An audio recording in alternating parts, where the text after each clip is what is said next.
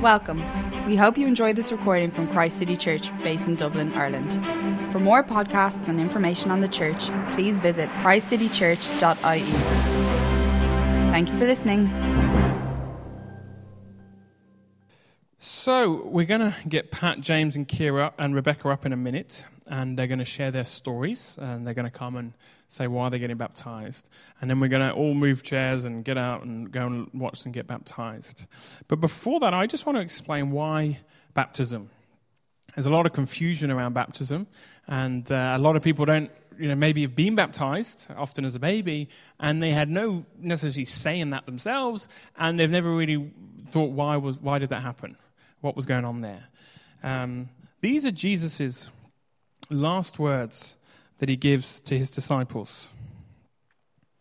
When the 11 disciples went to Galilee, to the mountain where Jesus had told them to go, when they saw him, they worshipped him, but some doubted.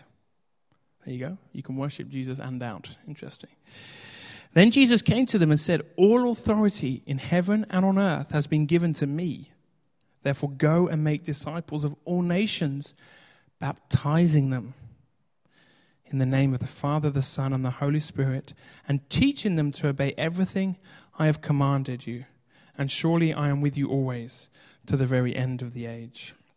His last words to his disciples are, now go and spread this message about who I am, what I've done, that I've died and I've been raised to life, and there's new life in me. And as you spread the message, and as people hear and receive it, the mark that they've received it, the mark that they have been brought into God's family, is baptism. So you share the message, someone receives it, goes, yes, I believe it, I have faith in who Jesus is and what he's done, and I want to respond. How do I respond? By being baptized. And being baptized is kind of does two things. It shows you belong to Jesus, and it shows you belong to his church. And every example in the New Testament is of adults being baptized. There's never a child that's ever baptized in the New Testament. And the thing that Jesus is saying is, you go and spread the message. And as people receive it and hear it and believe it, then you baptize them. So it's always for adults. Jesus himself was an adult when he got baptized. So why baptism though? Why go down and up in water? Well, there's three things to think about. The first one is, in the scriptures, water is often connected with forgiveness. We've been cleansed. We've been washed. We've been given a clean slate. We've been forgiven. All that Jesus did on the cross meant that every mistake, every failure, every mess up, every moment of rebellion that every one of us does, he says it's been paid for. And if you respond, you can be forgiven. And so water says, I know I've been forgiven. My past does not define me. The mistakes of my past aren't going to hinder me as I go forward, because I've been given a new start, a clean slate. So water symbolizes forgiveness. The second thing is that you go down and up. And as we read the Apostle Paul, as I started the service, that's all to do with death and resurrection. The idea in the New Testament is just as Jesus died and was raised, so we are now united with him through faith.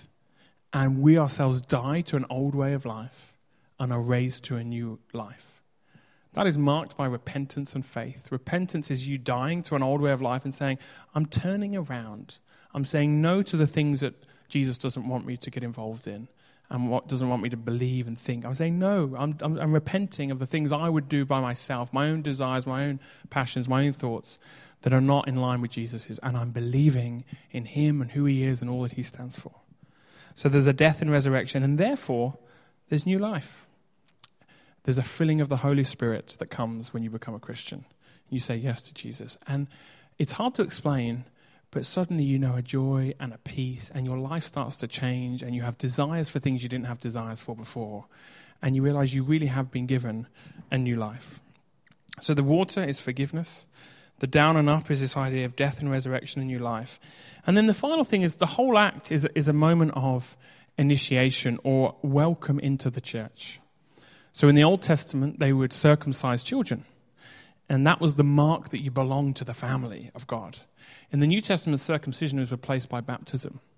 And this is the mark that you belong. So when the four of them stand up, we're going to applaud them. We're going to give them hugs. We're going to pray for them. We're going to give them a Bible verse to say, not only do you belong to Jesus, but we welcome you into God's family and this local expression of God's family.